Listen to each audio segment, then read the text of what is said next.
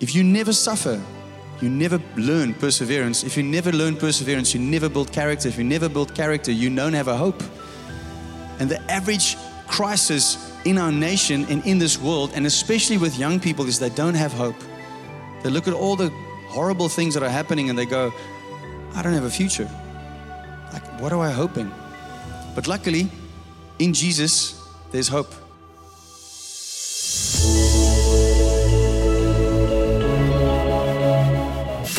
Hello and welcome to the LoveKey Church podcast, where we share our church's message of the week. My name is Heinz Winckler, and together with my wife, children, and our leadership team, we host LoveKey Church here in Somerset West, online and on this podcast. It is our mission to help you to encounter God, align with His purposes, reign in life, and help others to do the same. We trust that you will find this message empowering, encouraging, and inspiring.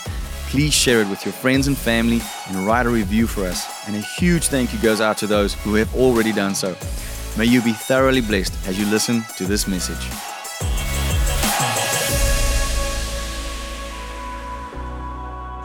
So we're busy with a series for those who are joining us today for the first time, or for the first time in a long time. We are busy with a series called One Gospel, One Church. How many of you believe there is one gospel? The good news of Jesus Christ, and there's one church, the bride of Christ. Amen? Can we agree on that? Wonderful. We started out, and this is a study of the book of Romans, the letter of Paul to a divided church in Rome. He was speaking to a church that used to be Jewish-led. The Jews were cast out of Rome. Then the Gentiles took over, and they were leading the church. And the Jews were later allowed back, and they wanted to be back in the church. But now there was this divide. And Paul is speaking to them about some important gospel truths. He's telling them what justification really looks like, what sanctification really looks like, and what glorification one day with Jesus will look like. Amen? And we've been looking at that. So chapter 1 and 2, we spoke about the one standard that God has. Who can remember this week what the one standard is? I tested you last week and you failed dismally. What is the one standard? God's? No. Yes, hallelujah, finally. Third time lucky. People. His righteousness. It's very much all about His righteousness. What are you without Jesus? You are not right. You are wrong. In Jesus, you are made righteous. That's the one standard. Okay, I'm going to test you next week and you better get it right. What is the one standard? God's righteousness. We're going to try it again. What is the one standard? Yes, because there's other types of righteousness. Okay. Then we looked at Romans 3 and 4 and we spoke about the one way. What is the one way to the one standard? Yes, faith. The one way is faith. By faith in? Yes, by faith in Jesus Christ. Well done. How many of you have faith in Jesus Christ? Moy, we'll work on the rest of you. All right. How many of you have arms that can go up? Use them. Okay. Wonderful. Then last week we started on Romans 5. But Romans 5, I'm sure you'll agree with me, is so rich. Amen. There's so much going on in this chapter. And two other chapters in Romans strike me the same way, which I think we'll spend more time in, and that's Romans 8 and Romans 12. But this chapter is so rich, there's so much going on here, that we only got to verse 11 last week. And we spoke about the one gift, And I haven't completely revealed to you yet what the one gift is. Some of you are sharp, probably know by now. But we read up until that verse and we saw the amazing gift that comes from being made righteous through faith. In other words, the gospel of Jesus' one church leads us to understand that there's only one way to the standard of God's righteousness, and that's faith. And at the beginning of the chapter, Paul tells the divided church in Rome, in a sort of a very Mark style ad. He keeps going, and that's not all. This is more. And he goes like much more. And that's not all. He literally says those things. So it sounds like a weird very Mark ad about all these things that you get when you are in Jesus. And he speaks of being justified and how that causes peace between you and God. And he talks about grace and how we can stand in it. And he talks, and then from there, all these beautiful things, hope, glory, peace, and grace, he goes into, we need to glory in tribulations. And everyone goes, whoa, whoa, whoa, wait a minute. That doesn't seem to be part of the same list. What is going on here? And we realize that one of the good things that come from a relationship with Jesus Christ is that we can handle suffering, trials, and tribulations in a much better godly way. And we can, because we know, he says, knowing that tribulation helps you to learn and grow in perseverance. And perseverance builds character. And character gives you, what does our world need right now?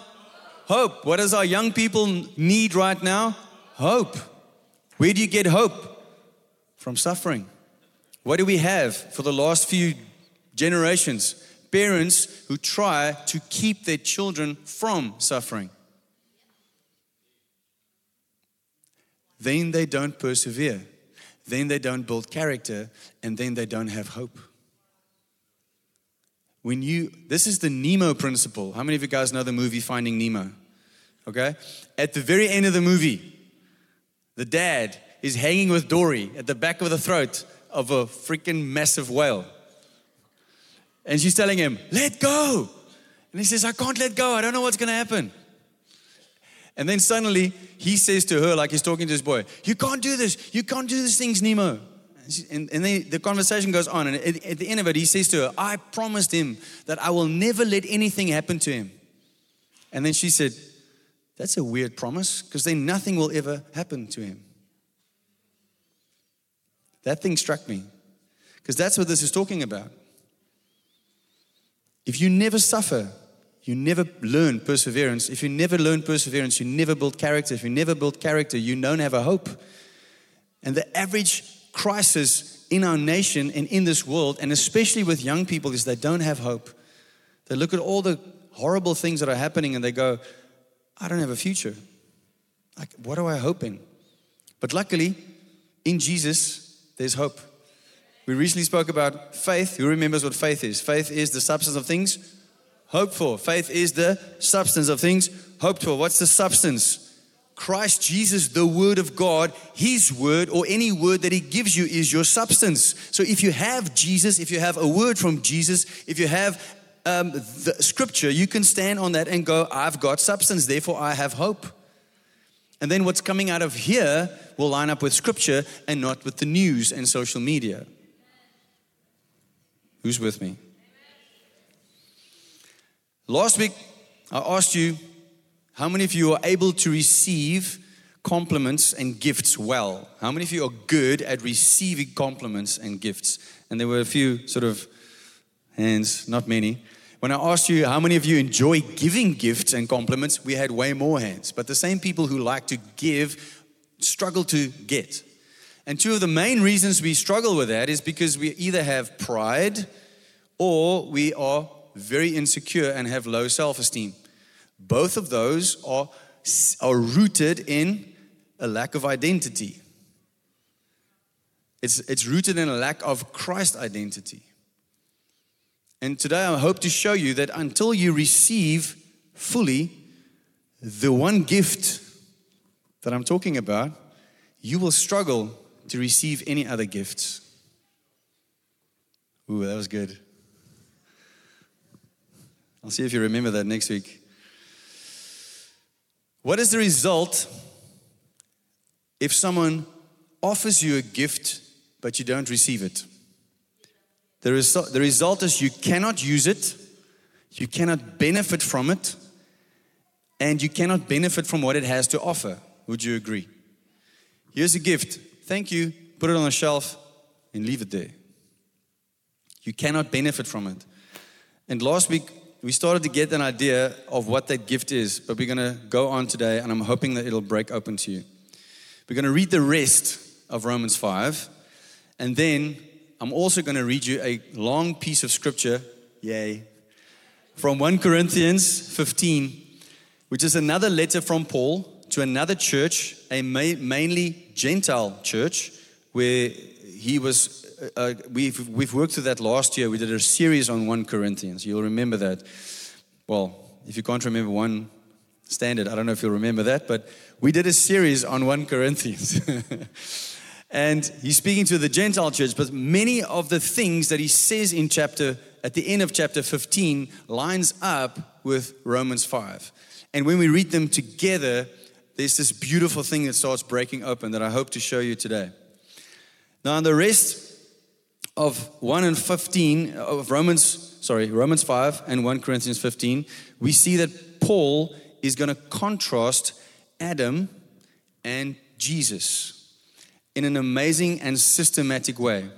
Sometimes it even seems repetitive, but I believe it's for a good reason. He wants his readers and fellow believers to understand the weight and the magnitude of what it means to be someone who once was cut off from God, but is now a new creation in God. He really wants them to get this.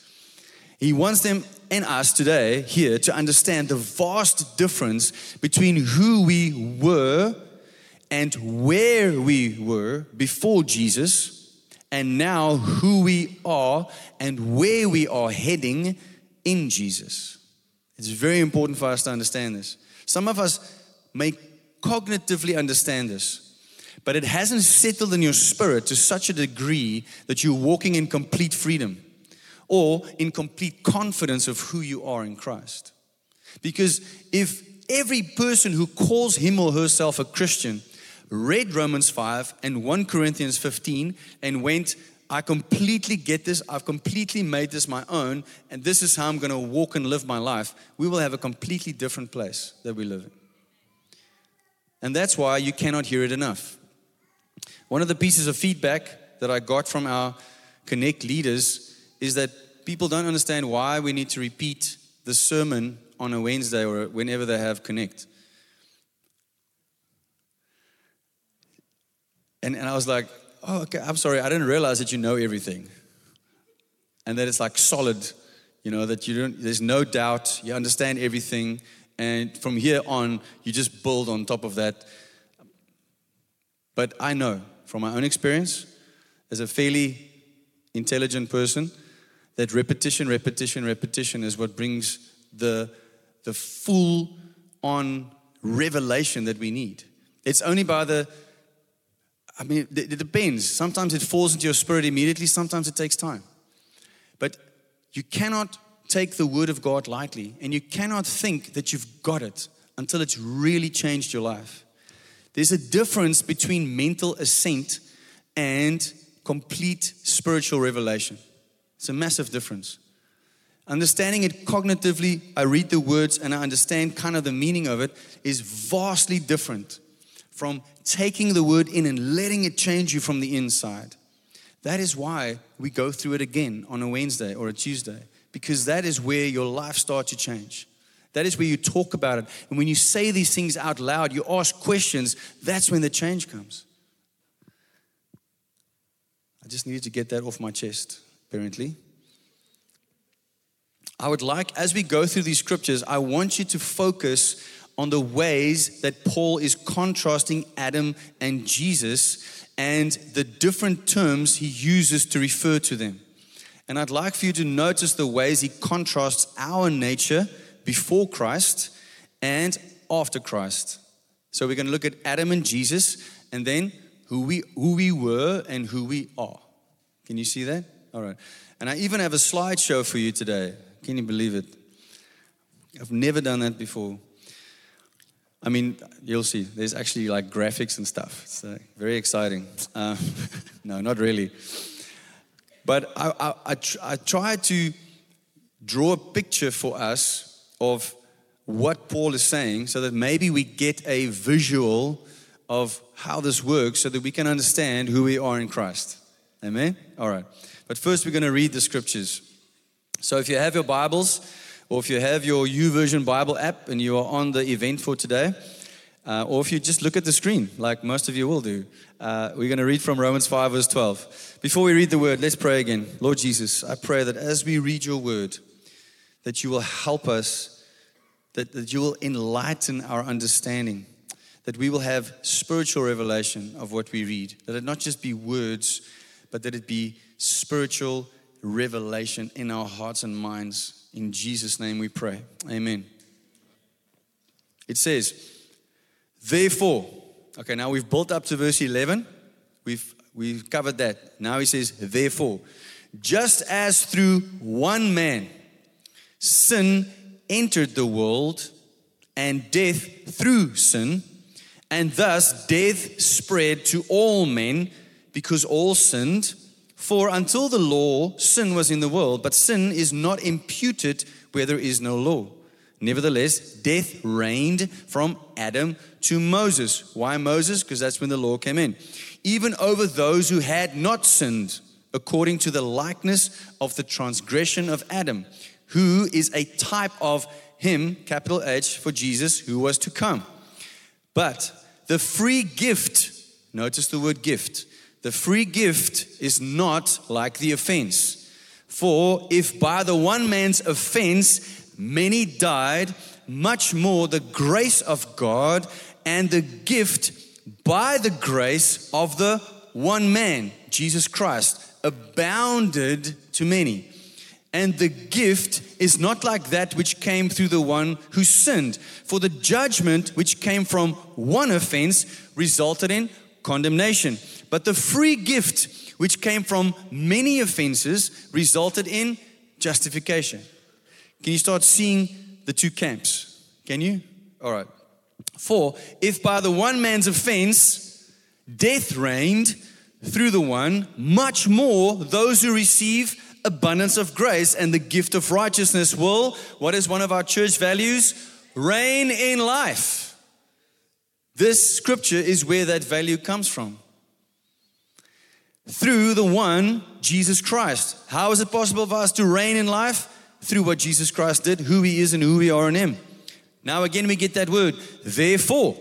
As through one man's offense, judgment came to all men, resulting in condemnation. Even so, through one man's righteous act, the free gift came to all men, resulting in justification of life. For as by one man's disobedience many were made sinners, so also by one man's obedience many will be made righteous. One standard.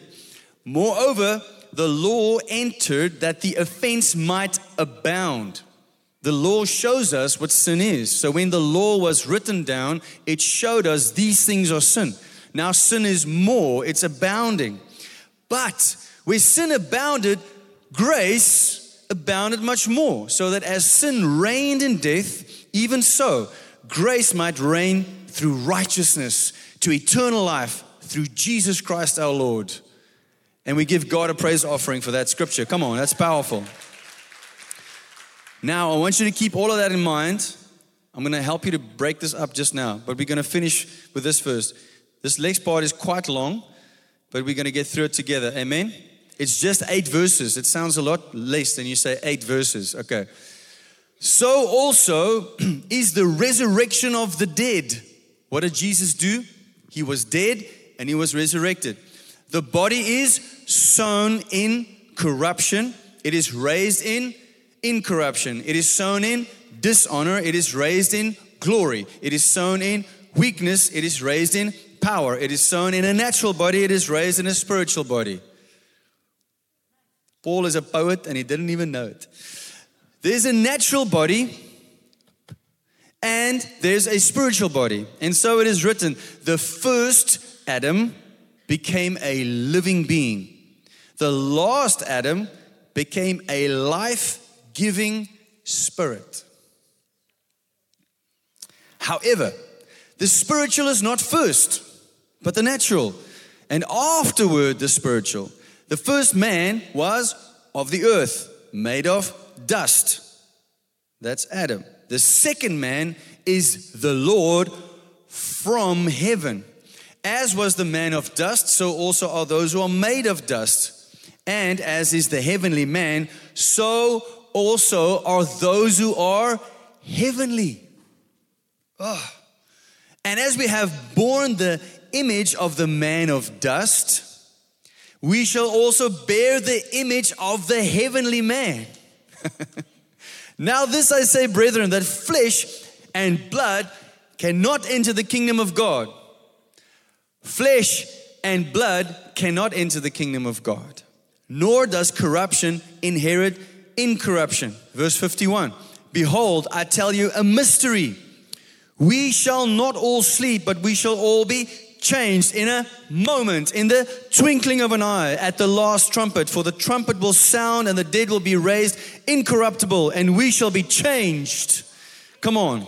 For this corruptible body must put on incorruption, and this mortal must put on immortality. So, when this corruptible has put on incorruption, and this mortal has put on immortality, then shall be brought to pass the saying that it is written, death is swallowed up in victory. Oh death, where is your sting? Oh Hades, where is your victory? The sting of death is sin, and the strength of sin is the law. But thanks be to God who gives us the victory through the Lord Jesus Christ.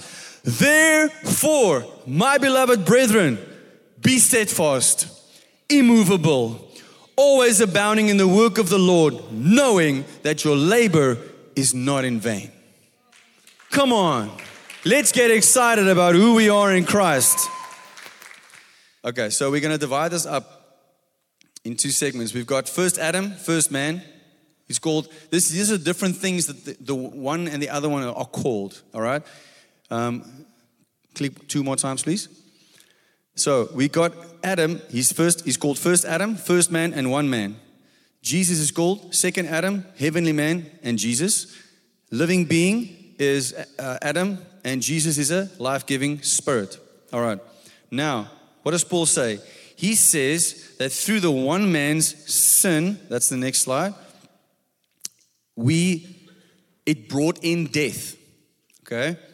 I actually had this picture of a rocket called sin carrying a payload of death. And I wanted to try and show you that, but it was difficult. But I want you to imagine a rocket called sin, and the payload, that which is going to explode, is death.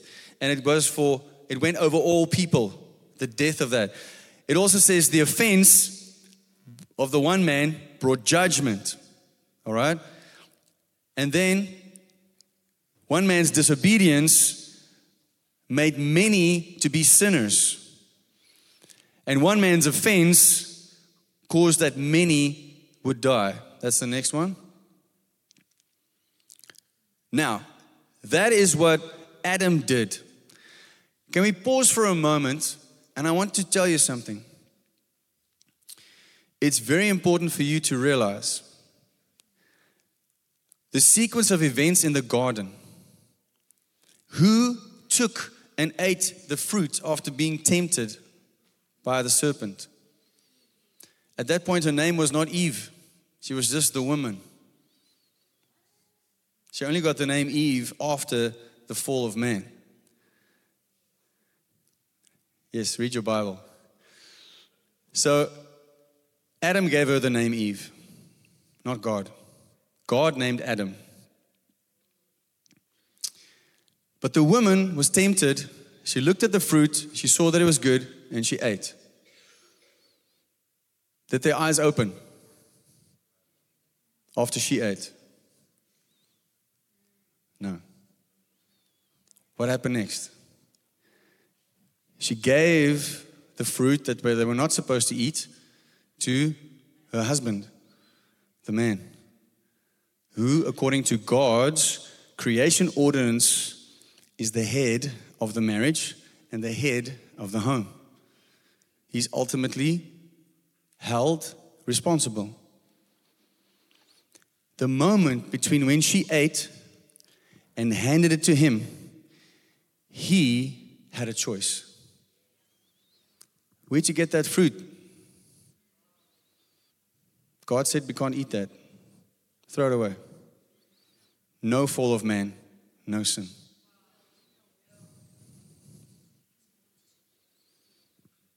But the moment the man was tempted by his wife, who was tempted by the Spirit, and ate, he disobeyed. And then their eyes opened.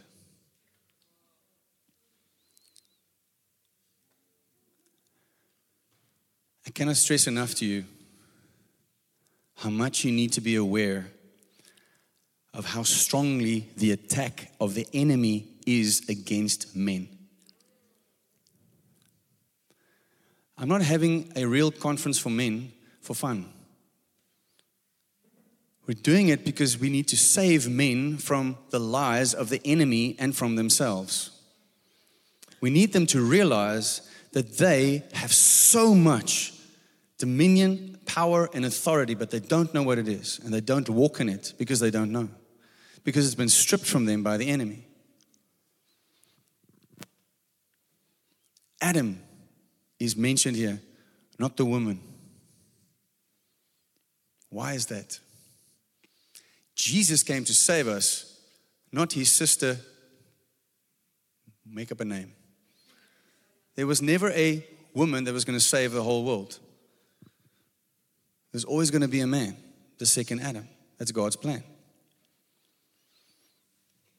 When I speak to young people, when I see what's going on in the news and the social media and the things that are being pushed down our throats, it's men are bad, women are the greatest, and oh, by the way, you can be any gender you want to be. There's a spectrum. What a load of absolute hogwash. It goes completely against God's plan. Why? Why is this happening? Why are we here? Because the enemy knows God's plan. He knows that God created marriage and created family. That's what he wants to dismantle. And when we speak of God the Father and his children, what is that? A family. When we speak of Jesus and the church, what is that? A marriage. It is so deeply wired into the kingdom of God. That is why it is under attack. Men, I cannot stress enough to you how important your role is. But you cannot fulfill it if you don't know who you are in Christ. If Adam took one moment and took his eyes off of the fruit and just thought of what he was about to do, he could have changed everything.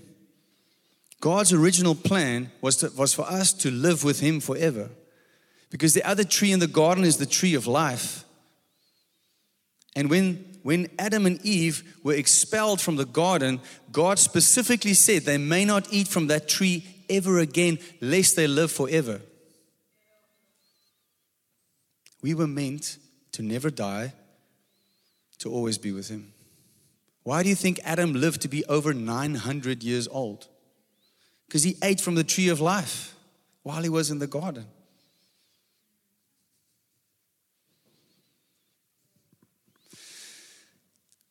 But thank God, the second Adam came, Jesus Christ. And now from one righteous act, that should be the next slide, we got a free gift. Everybody say free gift. Free gift. It seems almost superfluous to say free gift, because a gift in essence is given, right? It's not supposed to cost you something. Hey, come and buy a gift. I have a gift for you. It's just 100 rand. Have fun. You understand? It's weird to say free gift, but what do you think Paul was trying to get across? That it's for free. It's for free.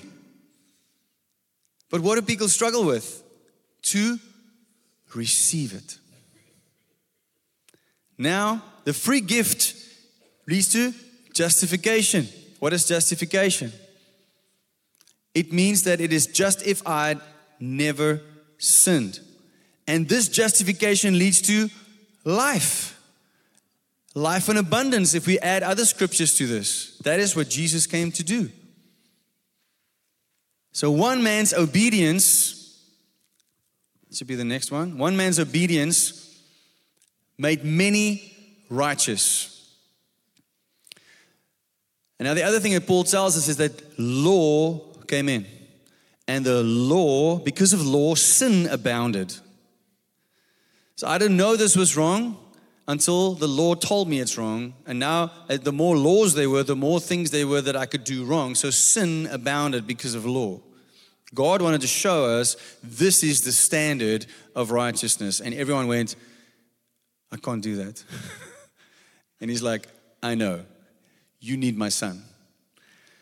Sin abounded, and sin reigns in death. I almost want you to see sin as a person wearing a black crown, and death is written on it.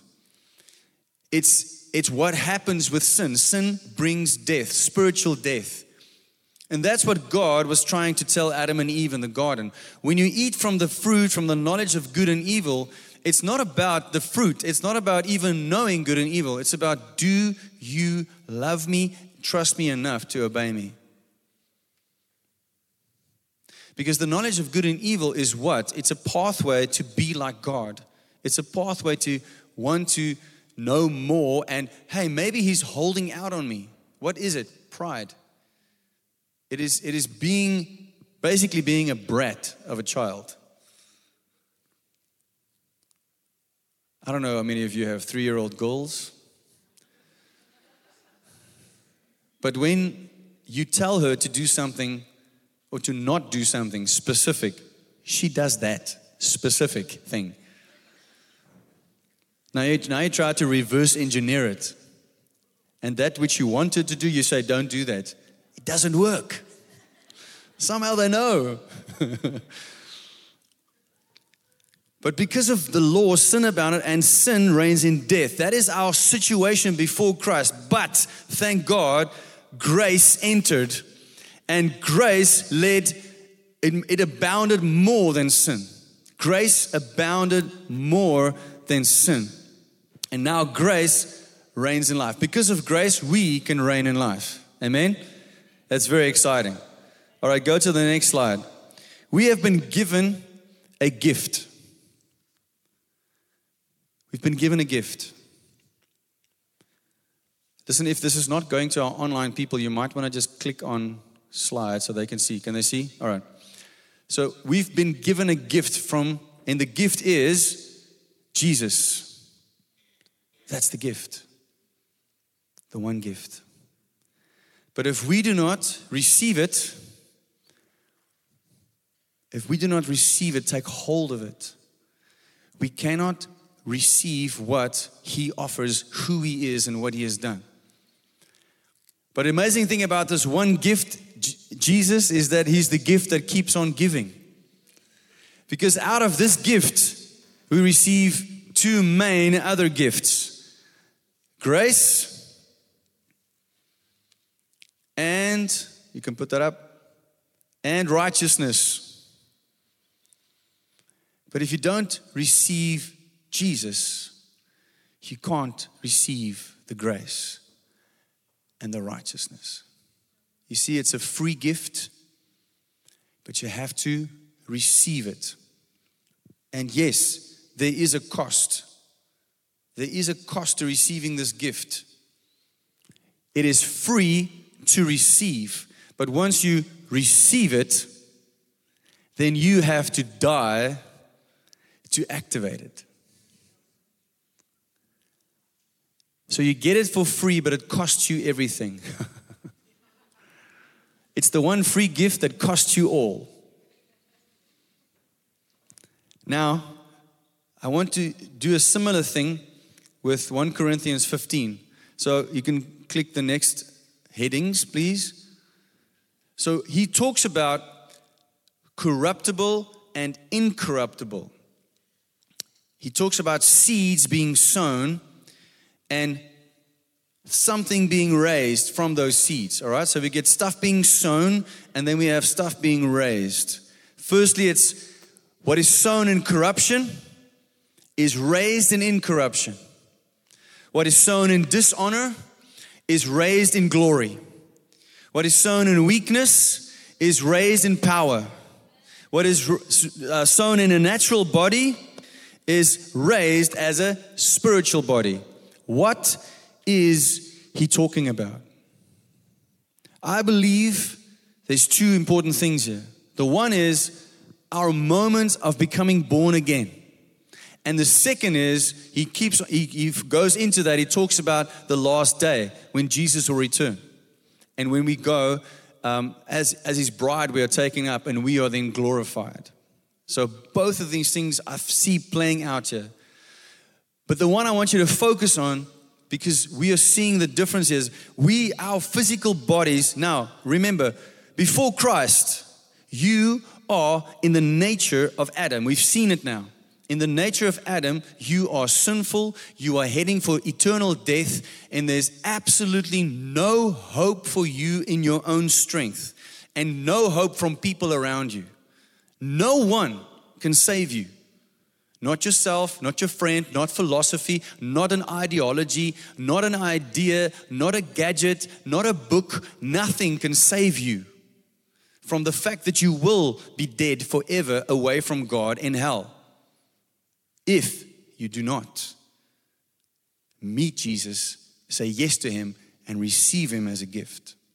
Now, what happens in that moment when you receive this gift of Jesus Christ and His grace and His righteousness is this physical body, this mortal soul, it dies. It is sown into the ground. We read in the scriptures as well that a seed that hasn't fallen to the ground and died cannot come to life as a plant. It cannot. The seed first has to go under the ground and die. Amen? That's also one of the things we talk about when we talk about being baptized. Why are we baptized after we give our lives to Jesus? Because it's a physical, a symbolic, it shows symbolically what happened spiritually. We died to our old self, to our mortal bodies, to our corruptible bodies, to everything that's in what is part of who we are physically, and we are raised with Christ into glory and power and incorruption. That is what Jesus came to do for us. Do we understand that? Can we get excited about that? Come on. So I want you to see this is who you used to be. And because of the gift, the one gift, Jesus Christ, this is now who you can be. Do we get this? Do you get the seriousness of staying on this side, doing things your own way, and letting yourself be caught up in the ways of the world and the philosophies and the ideologies of the world and thinking that's the answer? Can you see the danger of that?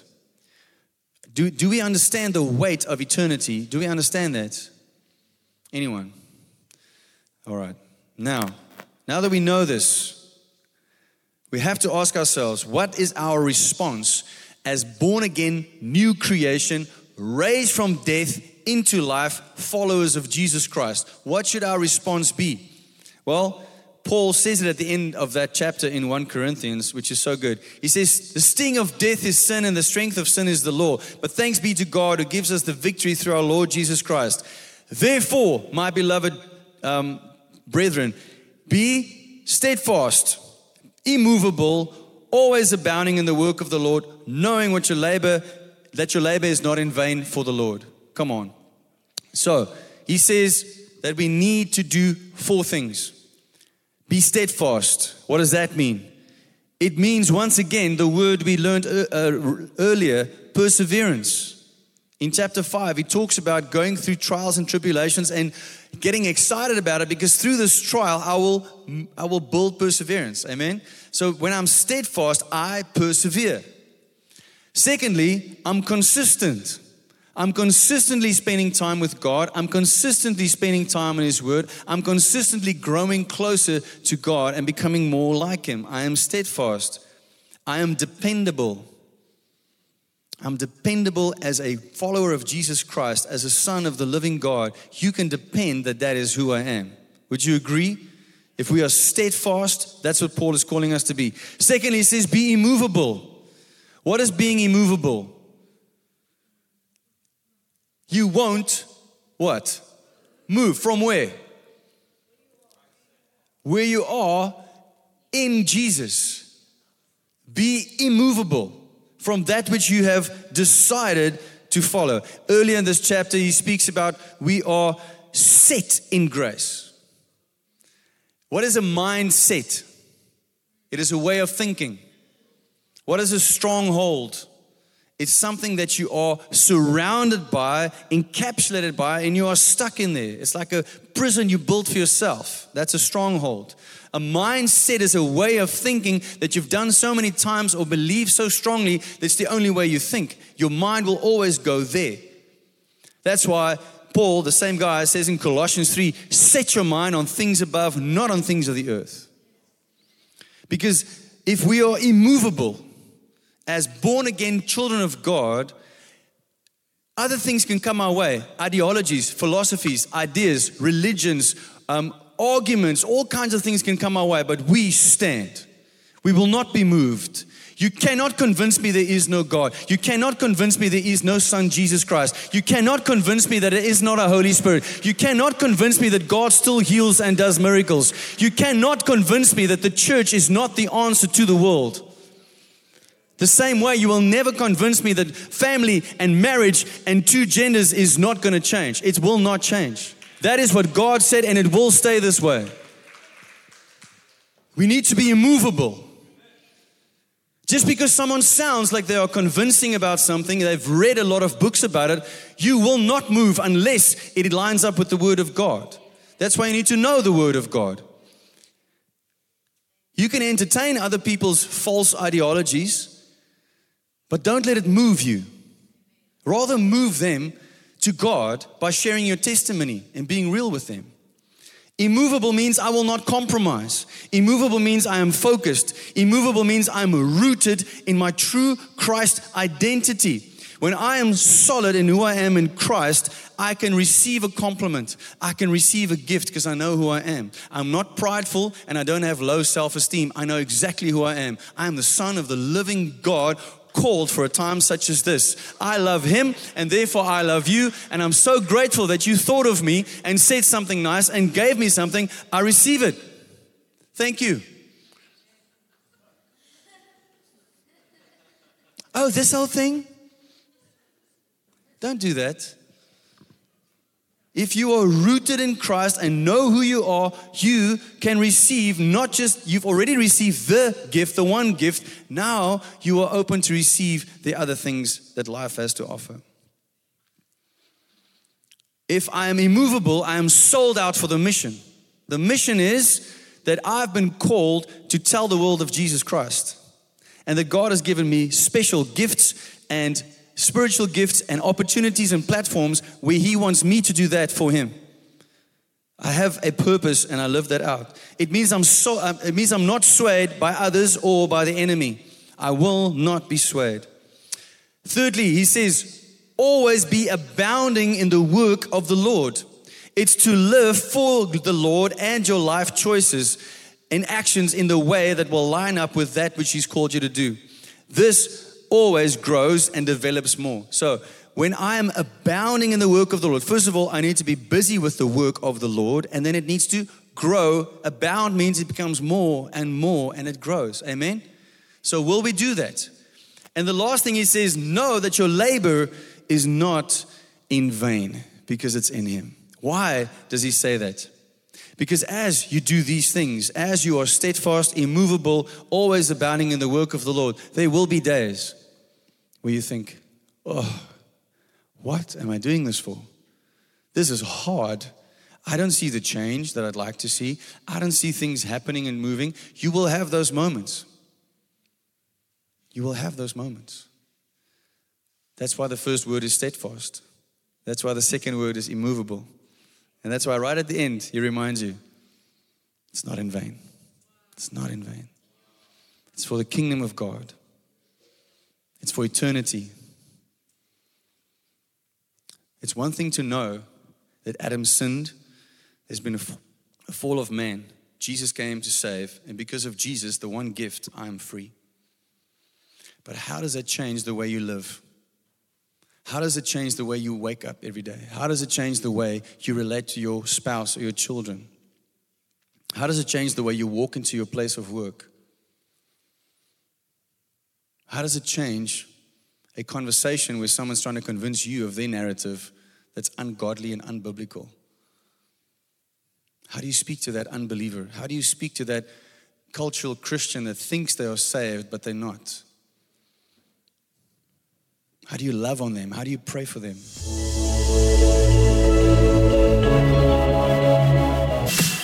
Thank you so much for listening to the LoveKey Church podcast message of the week. I trust that you had a life-changing encounter with God that will help you to align with His purposes so that you can be one step closer to reigning in life. And may you be inspired to share this with others. Have a great week, and remember to listen again next week, or you can catch us live online or come visit us in person. May God bless you and keep you, make His face shine upon you, and be gracious to you and your loved ones. God bless you. Bye-bye.